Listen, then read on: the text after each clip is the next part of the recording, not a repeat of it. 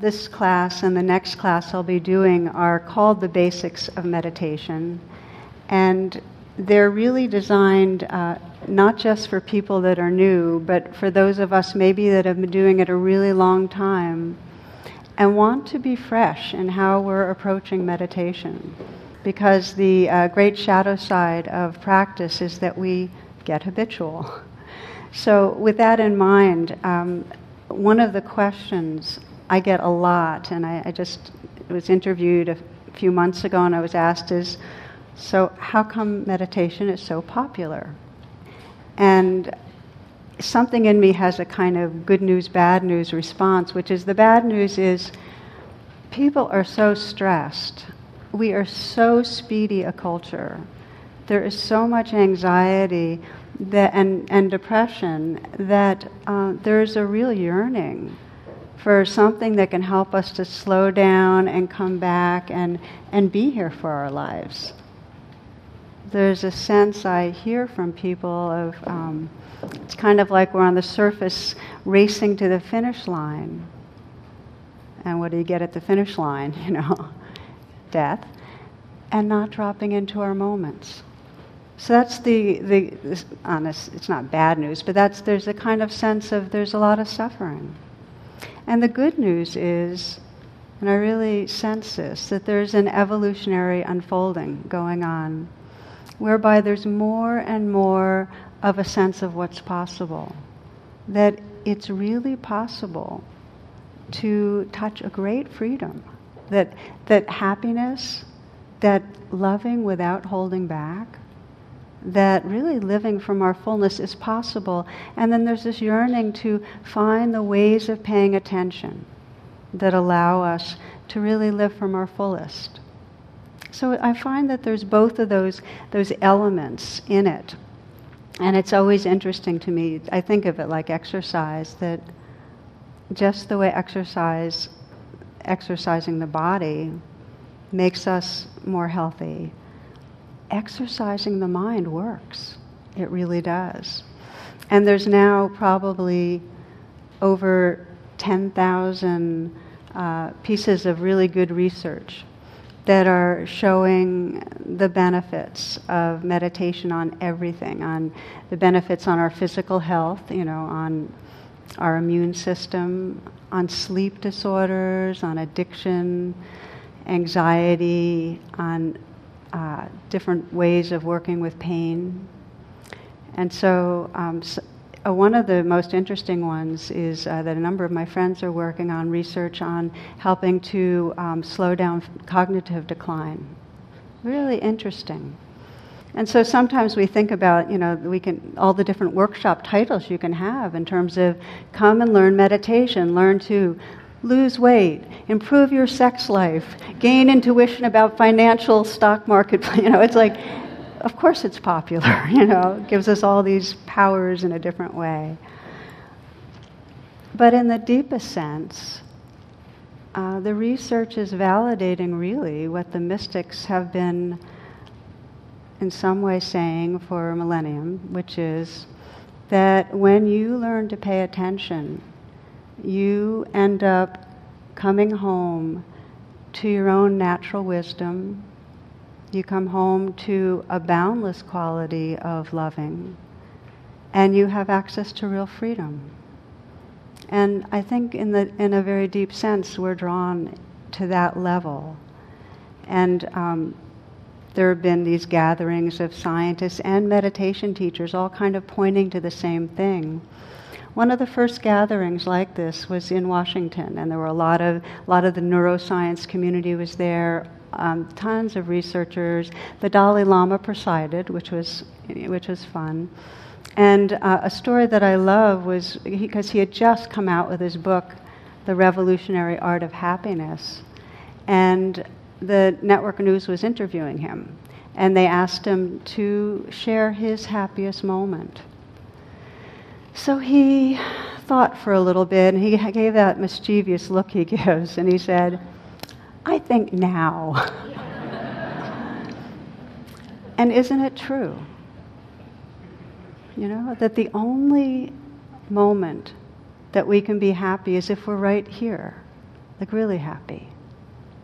And the only place we can truly feel love, we can think about love, but to live it, to inhabit it, is right in this moment. And in creativity, this moment. It's like everything we really cherish involves a homecoming right here. So how do we arrive? How do we practice? I read a verse. This is from the Desert Fathers. Is there anything I can do to make myself enlightened? As little as you can do to make the sun rise in the morning. Then of what use are the spiritual exercises you prescribe to make sure that you're not asleep when the sun begins to rise? Right? So we come here to train our minds so we're available. In a way we're saying so we're available for freedom, so we're available when we're with someone that we care about to really listen. Or so we're available to look at this moon that's, this big orange moon that's out right now. So we're here for this life. So the Buddha taught that what we cherish, this wisdom, this love, is already here. And meditation we're not trying to get somewhere else.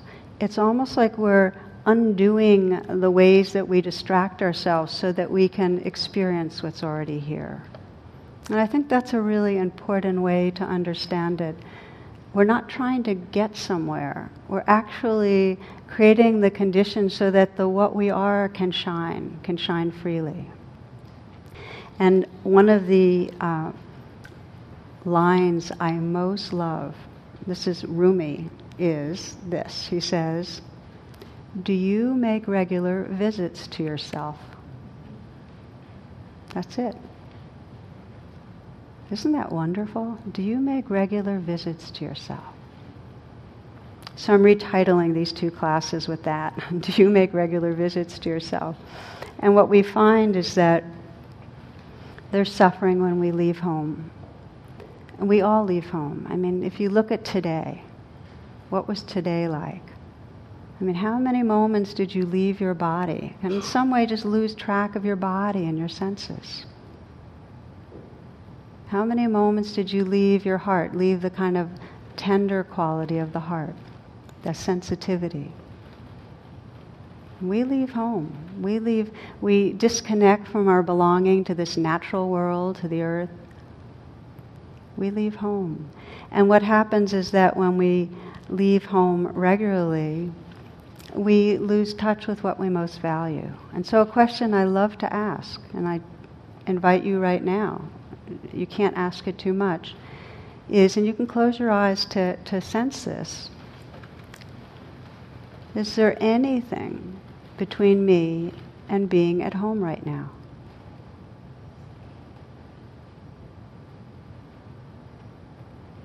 Is there anything between me and being at home right now? You might scan, sense in your life if there's something going on.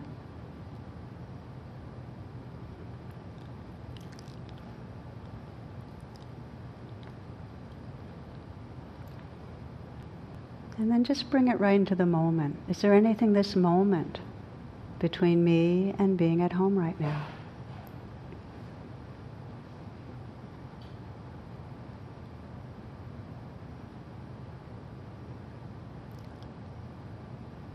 There's an understanding that our real sickness is homesickness when we pull away from this body and heart and being.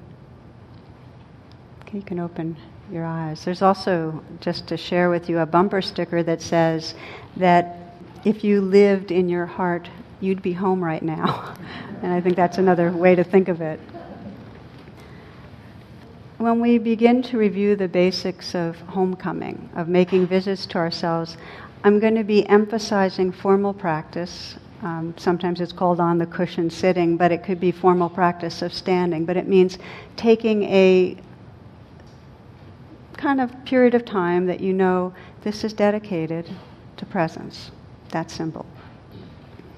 I'm emphasizing formal practice, but it's not even relevant unless we bring this awakeness, this tenderness, this presence to our moment-to-moment life. That's the reason. So the core of this wise practice and the basics of practice I'm going to divide into 2 segments. And one of them is intention.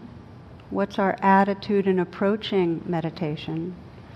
And the other is attention. How do we train ourselves to pay attention? In the past, every time I've taught something like this, one of these kind of back to basics, I've spoken for a few minutes on intention, and then the rest of the time has been how do we train our minds. I'm doing it differently now. I'm spending a lot more time on what's our intention. Because what I've found is it doesn't matter so much what practice you do. You'll notice that there's tons of practices out there if you look up meditation. What matters is the quality of heart and sincerity and how you're approaching it. If you're wholehearted, your practice will wake you up. If you're rigid, it won't. So I want to go into this a little bit because here we're saying, do you make regular visits to yourself? Now, what's your attitude when you're visiting yourself? Because you might consider, if you're visiting another person, what's your attitude? If it's Aunt Myrtle who you're doing out of duty, right? You're visiting her out of duty, and you're thinking, she's just going to repeat the same stories, and she's kind of judgmental, and it could be talking about your own mind, right? Same stories, judgmental. But you're going to get bored, or you're going to get reactive. What's your attitude in going towards that?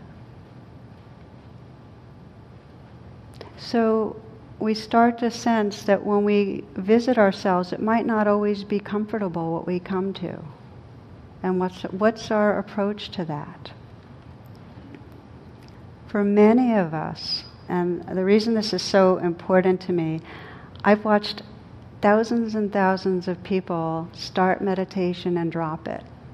And when I talk to them, because sometimes they'll come back 8 years later, and when I talk to them, they say, well, it was just I was adding another exercise, another should, and I didn't think I was doing such a great job at it anyway, and it just ended up being not fun or boring.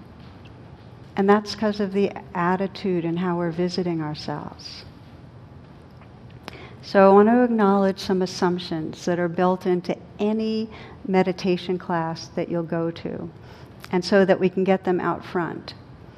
And one of the assumptions that most teachers I know, including myself, have is it's valuable to practice regularly.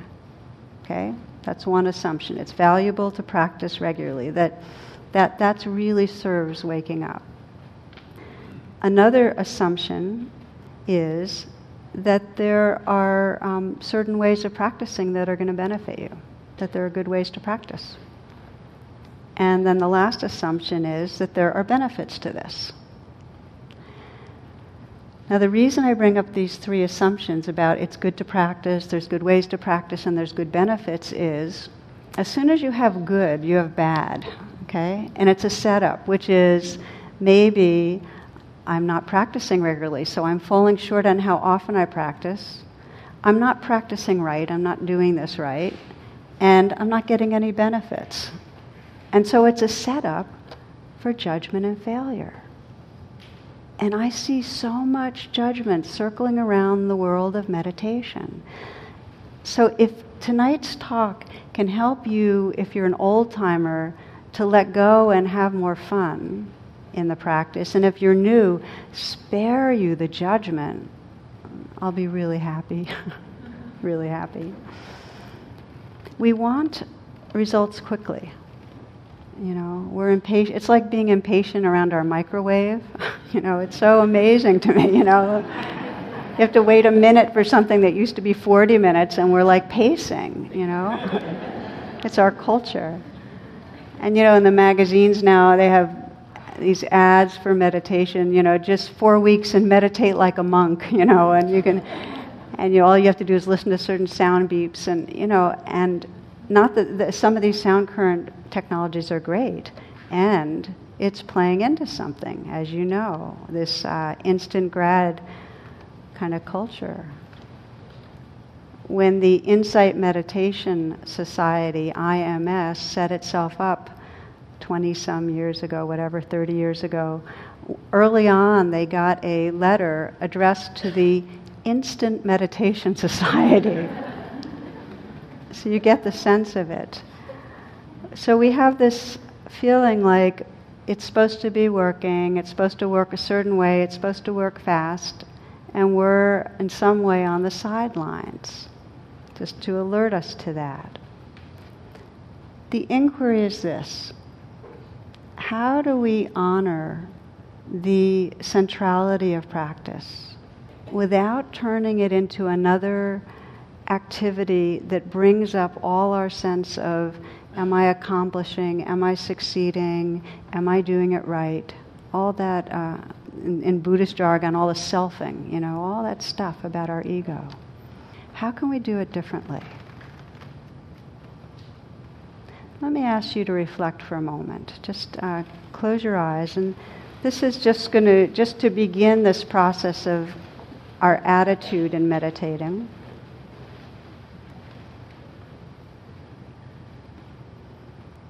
And this is for anyone who has any sort of a practice in meditation. And if you have not yet practiced in meditation but have explored other practices that are kind of like it, then the same question applies. And the inquiry is this: what is your relationship with meditation practice? In other words, what's your attitude as you maybe sit down to meditate when you're going to visit yourself?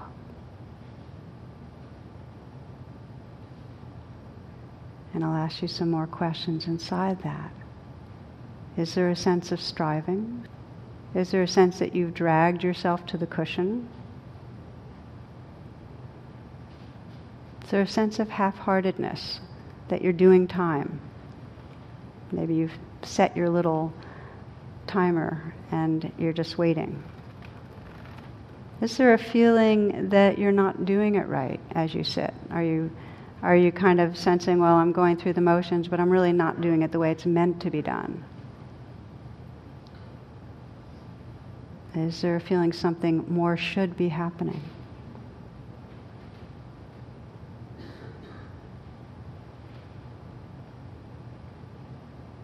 Do you have some feeling you're just not cut out for it? That it's just not right for you? Do you have a feeling that you're not doing it enough, long enough, frequently enough? See if as you just reflect on this, you can not add another judgment for the fact that you're judging yourself. Just notice it. What's the attitude?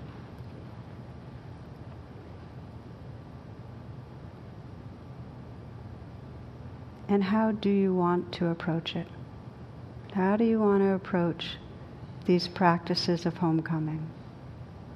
What do you want the attitude of your heart and mind to be?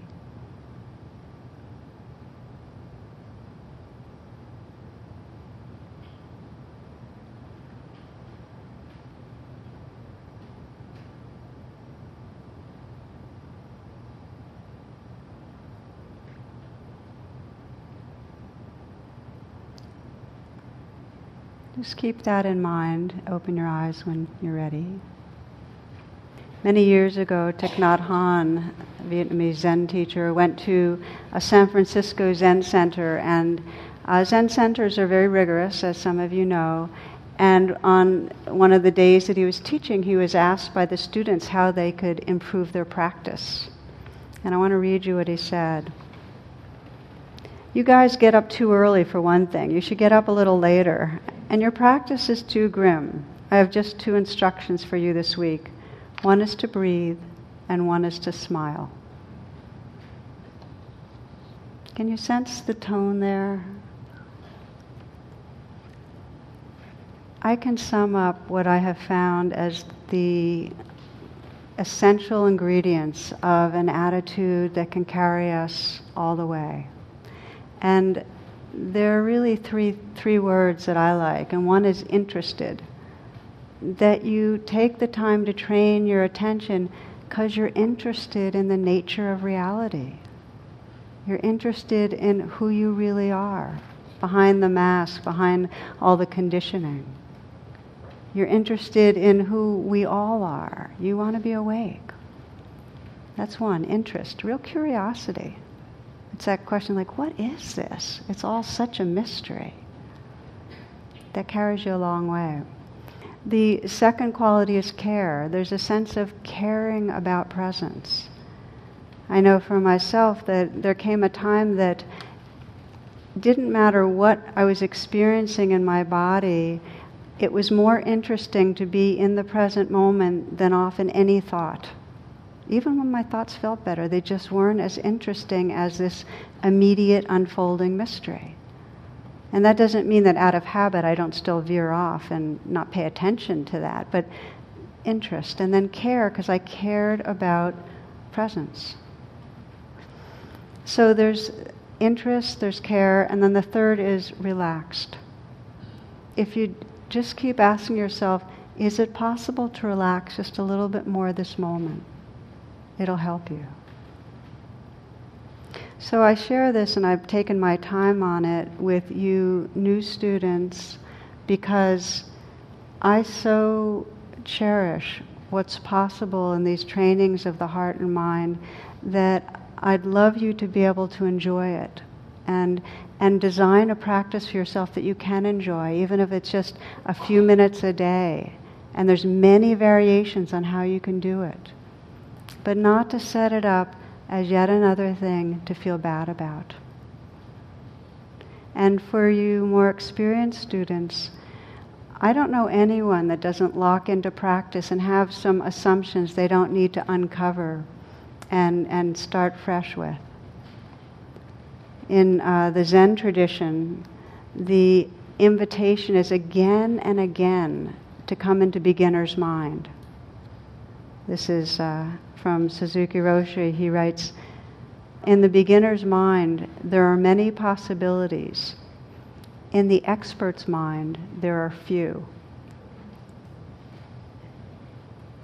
So if we all, and I'm going to be having us practice a little together in this class, if we approach it like this is the first time, if you really approach it with that openness, I don't know what's going to happen. With that real open-mindedness, free of any assumptions that narrow the lens, that openness will actually lead to a very wonderful adventure. Beginner's mind.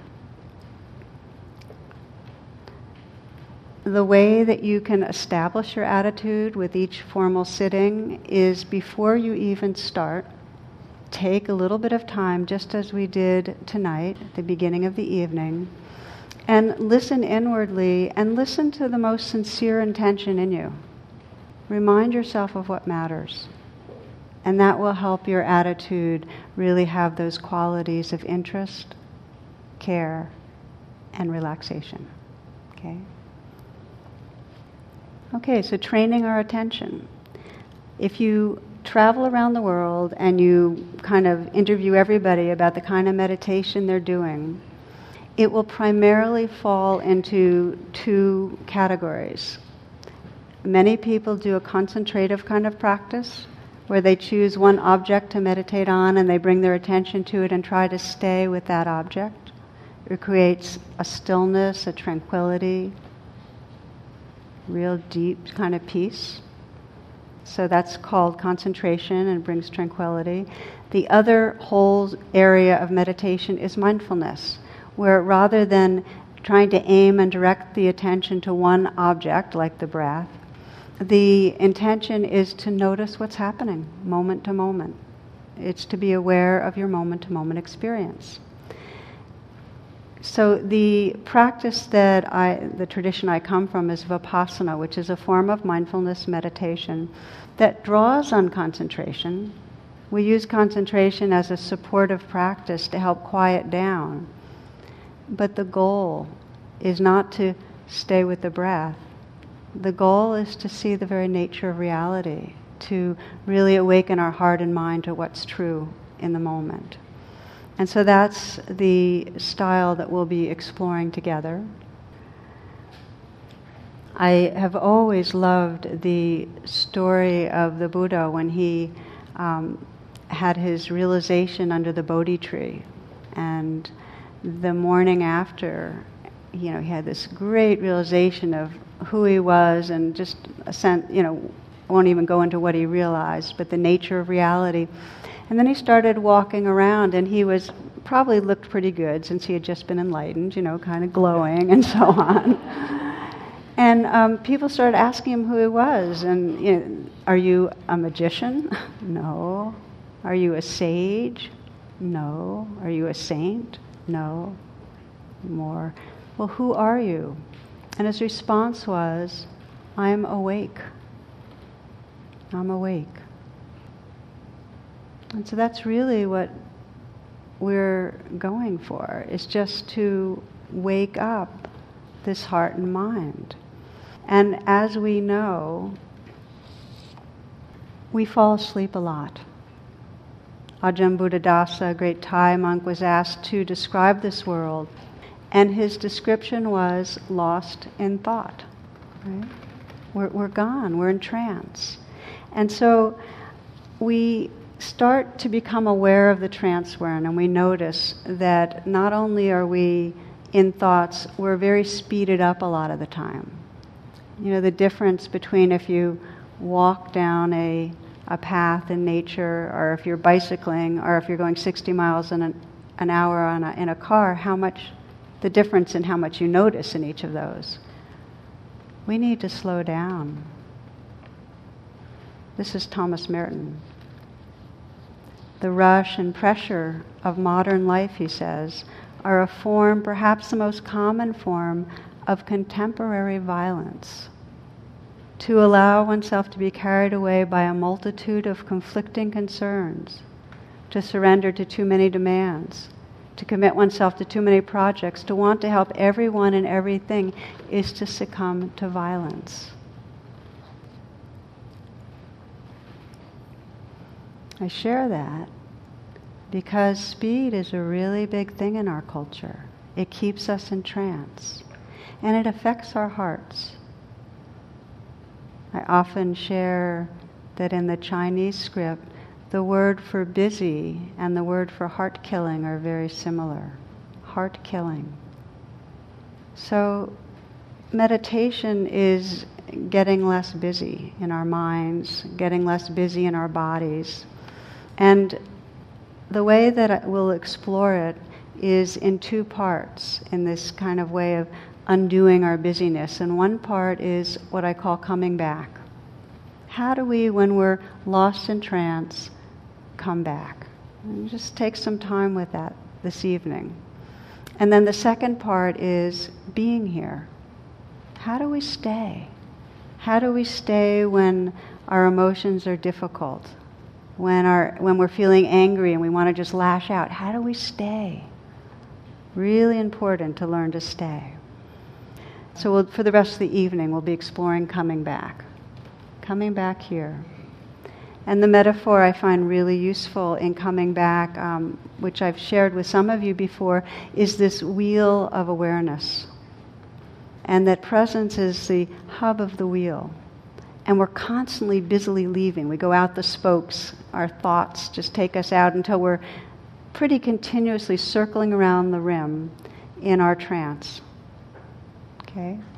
And so with meditation, we notice that. We say, oh, okay, thinking.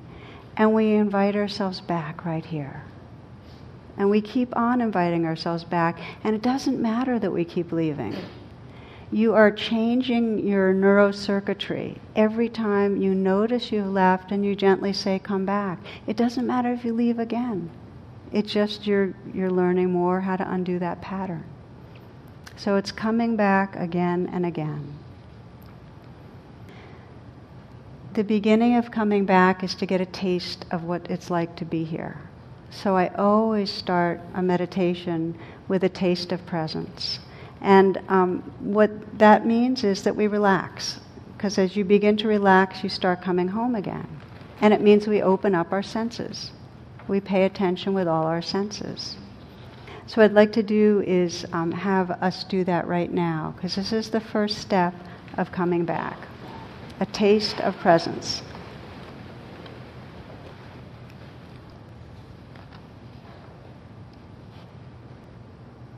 So in this pause, just become aware of being right here. Just feel immediately a sense that awareness is here.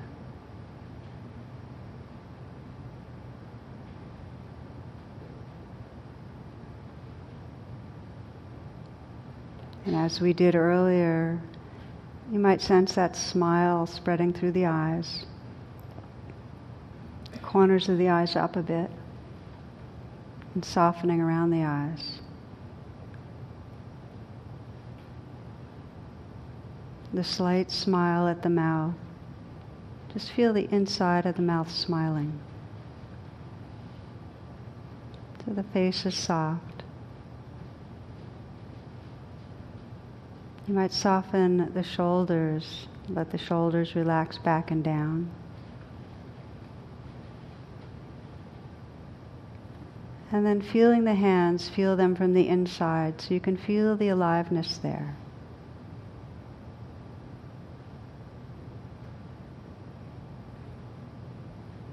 Softening the belly.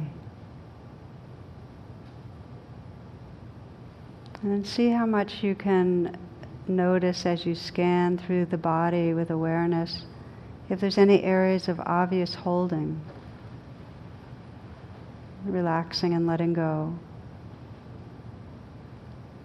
So that in this relaxing, it's a relaxation that's filled with awareness. It's not just slack, dead weight. It's a softening that allows this aliveness, this space of awareness to be experienced.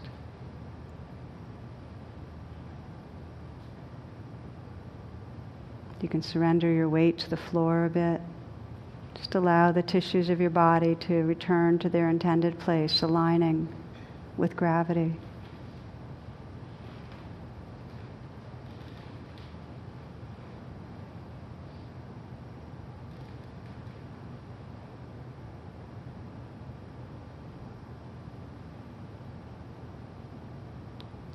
See if you can imagine this whole physical form as a field of sensation.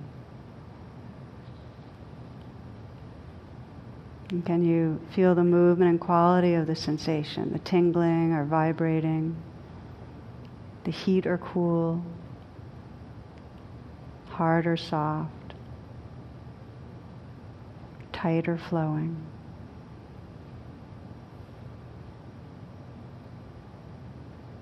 Just awaken this whole sense of sensation, this dance of sensation.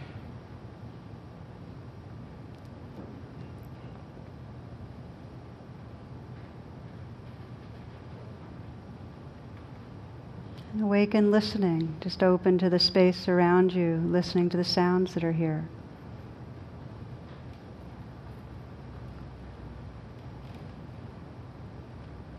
Can you imagine receiving this symphony of sound, letting the sounds wash through you?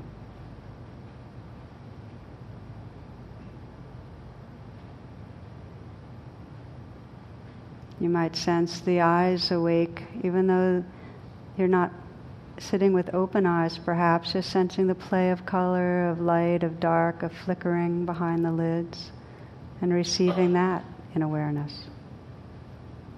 Sensations, sounds, image.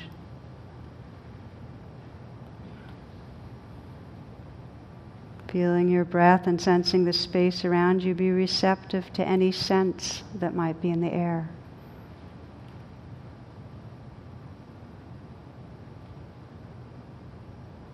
So you can let all your senses be wide open. Your body and mind relaxed and receptive.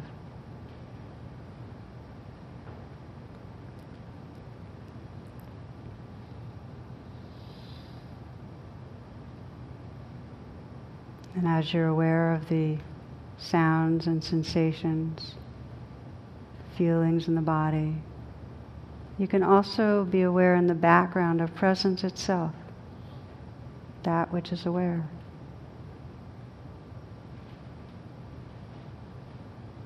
Just know you're here.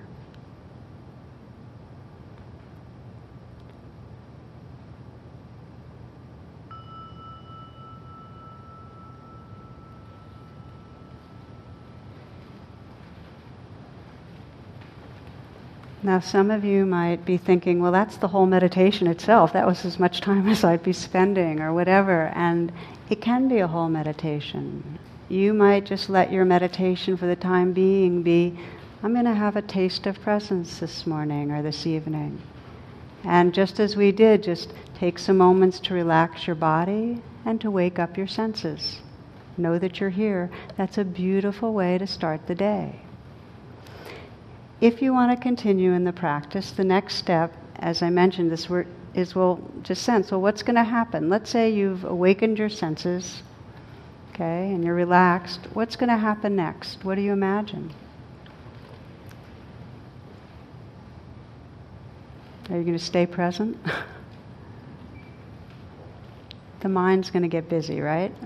I mean, the mind will get activated. So there you are in presence, and all of a sudden the mind starts going. So the next step is, how do we work with that when the mind takes us off into thoughts? And what we can do as a skillful way of supporting ourselves is pick a home base. And there are many home bases that you can choose from. Some of you, and the most classically traditional one, will choose to be with the breath. That you'll let the breath be right at the center, kind of in the foreground. And you'll let, when the mind travels, you'll go, oh, come back, you'll relax, and you'll find your way back to the breath. The breath is a valuable home base, especially if you want to refine the attention and get it very, very quiet and precise. But there are other anchors, and I want to mention them because it's kind of like being an artist, and you have a palette, and you're going to be painting your own picture. So you're going to have to choose what colors you want to use. And some of you might find the breath is too hard to stay with. So what else is possible? You might listen to sounds. As you listen to sounds, you'll sense there's a real spaciousness and openness. Now there's a downside to every home base. With the breath, you get very refined, but you might get narrow and rigid. With sounds, you get very open, but you might get spaced out. So that's just the other possibility. For some people, it's very helpful, especially at the beginning, to let your whole body be an anchor, to feel your body sitting here. And you might feel that right now, just to feel the sense of your body sitting here. And just know that whenever the mind travels and you want to have a place to come home to, you can feel your body right here. Just feel the whole space of the body, the posture. For some, just feeling the hands and the feet is helpful. You can combine it. Now, the danger of giving you too many options is you can then go home and think, okay, and you have a whole list, and this is one of the problems in our culture, is we have too many choices at the supermarket, and I don't want to create that for you. So you might let the breath be the first thing you explore. But just to know that it can be sound, or it can be the feeling of your whole body, gives you some flexibility.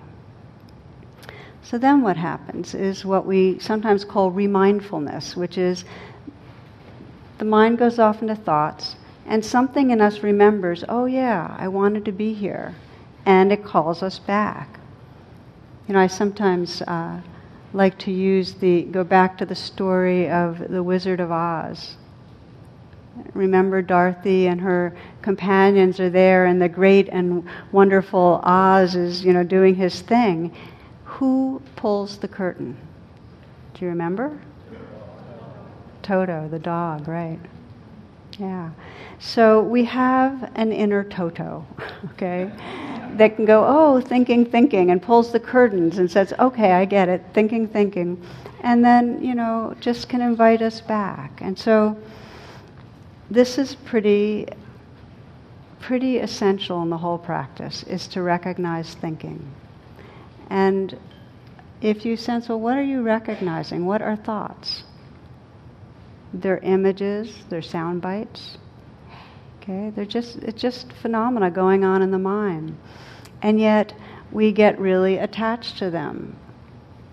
You know, one writer says, you know, we have 80,000 thoughts a day, and 95% of them we had yesterday. You know, so we have this familiar cocoon of thoughts going around, and a lot of the time we're just surfing the channels. You know, and it's not like nobody's actually doing it. They're just surfing by themselves. And just to say that many of our thoughts are really, really important and valuable. I mean, we wouldn't be here unless we had thoughts. We wouldn't have buildings and poems and medicines and everything. And we wouldn't be able to communicate.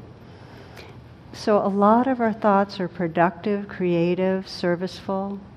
But really, when you think of what happens as you go through the day, how many of your thoughts are really in that category? You know, I sometimes say, how many of your thoughts are like Discovery Channel or Planet Earth versus all the other commercials that we, end up spending time on? Not many. So we begin to sense that we need to have a way to wake up and come back home again. This is a reading from Ajahn Sumedho, who's an American, a monk but he's in Great Britain. He says, the practice of letting go is very effective for minds obsessed by compulsive thinking, which is most of us. You simplify your meditation practice down to 2 words, letting go. Rather than try to develop this practice and then develop that and achieve this and go into that and understand this and read the suttas and study the Abhidhamma and then learn Pali and Sanskrit, then the Majjhima Nikaya and then the Prajnaparamita, rather than getting ordinations in Hinayana, Mahayana, and Vajrayana, write books and become a world-renowned authority on Buddhism, instead of becoming the world's expert on Buddhism and being invited to great international Buddhist conferences, just let go, let go, let go. I did nothing but this for about 2 years. Every time I tried to understand or figure things out, I'd say, let go, until the desire would fade out. So I'm making it very simple for you to save you from getting caught in incredible amounts of suffering. There's nothing more sorrowful than having to attend international Buddhist conferences.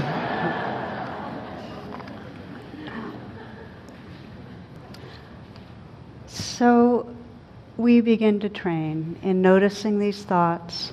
And letting go doesn't mean we vanquish the thoughts. It just means we're not lost inside them. And there's a difference. I suggest that when you notice thinking, you might just note it, thinking, and then become interested in what's really happening right here, your living present moment. Because most of the time, our thoughts are not really serving us.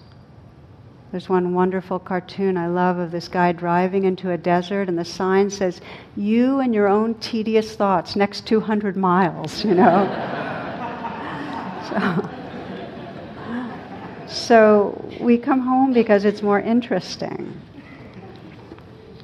Mostly a way to think of it is we're training our minds so we have a choice. I mean, we have a choice because so many of our thoughts not just are uninteresting, they create separation. They create an us and a them. They're filled with judgment. And they end up making us feel bad about ourselves. So we learn to wake up and have a choice. One of the biggest breakthroughs that I see when people come to our residential retreats, and I've had people at the end in the closing circle say it many times, is I realized I don't have to believe my thoughts. Now you hear that and go, yeah, right. But think of it. We spend most of our time having this movie of the mind and believing that that's what's real. All our bodies responding to our thoughts as if they're real. We get agitated, we get excited, we get angry, as if the thoughts are real. So what if you could pause and just say, okay, just a thought. That is revolutionary. That can change your life. and it's a training. So as I mentioned, the key is that we do it with a gentleness and a kindness. There's a poem I love that describes how to work with our neurotic patterns, and it says, repeat yourself as long as it's interesting. And I think it's the same thing. We keep on going into the same thought patterns. What's wrong with me? What's wrong with you? What I have to do to be okay? And finally there comes a time where something in us says, wait a minute, I don't want to live in that trance any longer. And so we don't try to go to war with our thoughts, because that never works. If you're at war with your thoughts, you'll be at war for the rest of your life. We can honor them. We can say, thank you very much. And what's actually happening right here? And take refuge in what's present in the moment, rather than the storyline.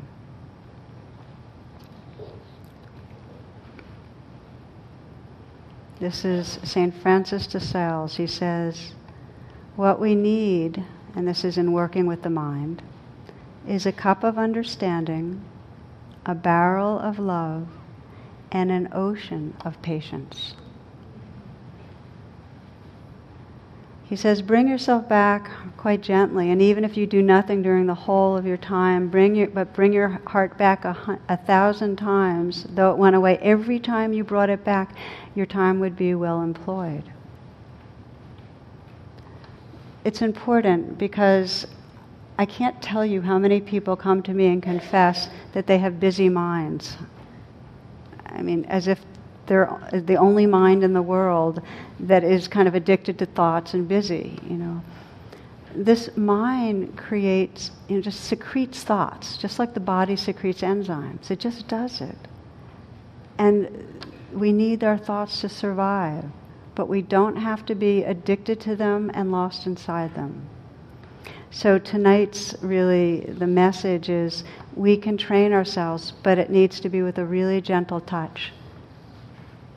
It's kind of like Julia Childs when she says, if you drop the lamb, just pick it up. Who will know, You go off in thought, just notice it and say, okay, what's happening here? And by the way, if it's grim, it won't work. You really need to have a playful quality in it and be easy.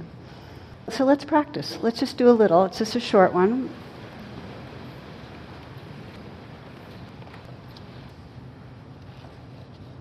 Just in a simple way, because it's just going to be short, so you don't have to tense against it and go, oh, here we go. Just, feel your intention. Okay, may these few moments, may I be wholehearted. May I bring these qualities of interest and care and ease.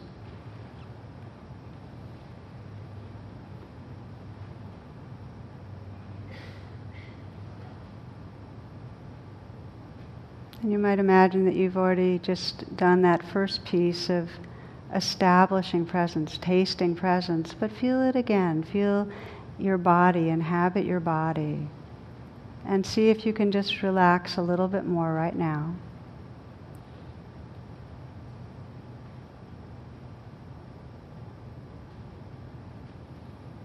Letting your senses be awake.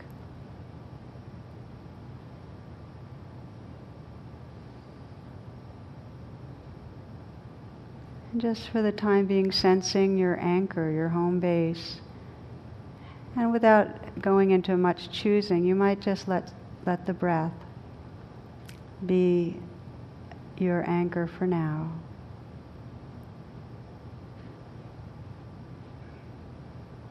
Gently feel the inflow and outflow of the breath. And see if it's possible to really relax as the breath comes in. And relax as the breath goes out.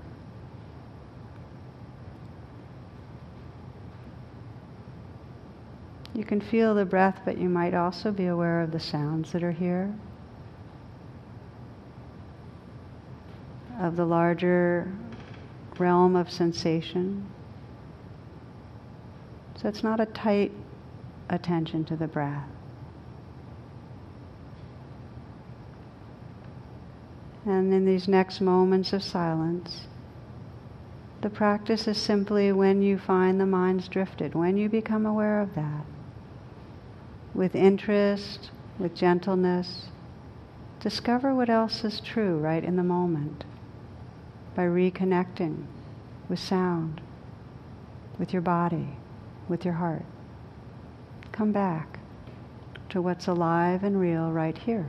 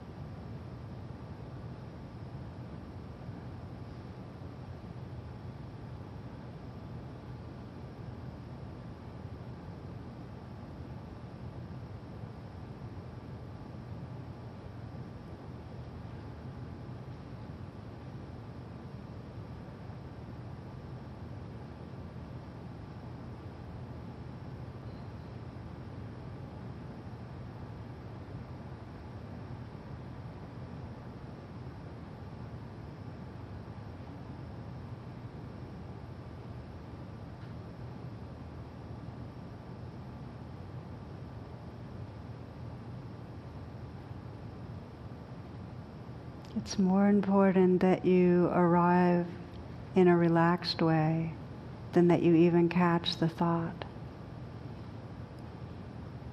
So keep inviting yourself once you realize you've been thinking, relax back. These sounds, these sensations, this moment, what's happening? Interested, kind, easy.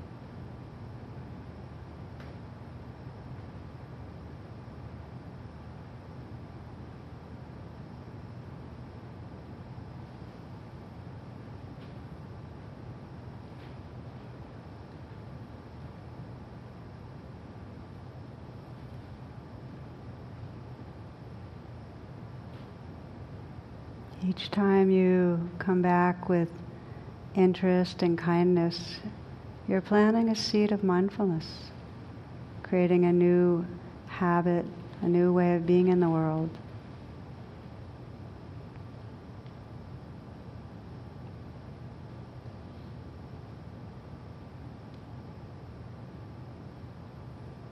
This is the poet Wu Man. He says, 10,000 flowers in spring, the moon in autumn, snow in winter,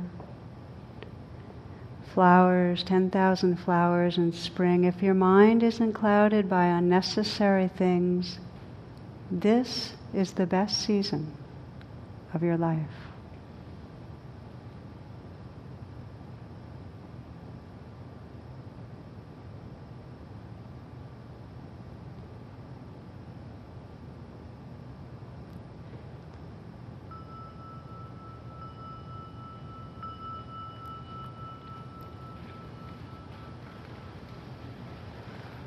I'd like you to listen again to Wu Men since I said it wrong. And it's so beautiful. 10,000 flowers in spring, the moon in autumn, a cool breeze in summer, snow in winter. If your mind isn't clouded by unnecessary things, this is the best season of your life. A couple of closing words to send you off with, that like any form of mastery, piano, sports, anything, it's a 10,000 hour kind of practice. We just the more you do it, the more it inclines your mind. Just to invite you, if you haven't already done it, to commit yourself to even a few minutes a day. There's something about the dailiness that's a gift to the soul. I mean, it really is. Something in you knows you're giving yourself this gift. And when I say sit every day, any time that you carve for yourself that is just dedicated to presence, it could be standing, it could be walking, but the intention is to keep coming right here into the moment, touching presence. So give yourself that gift, because as they say, enlightenment is an accident, and practice makes you accident prone. Okay? So enjoy this week, and I look forward to being with you next one. Thank you.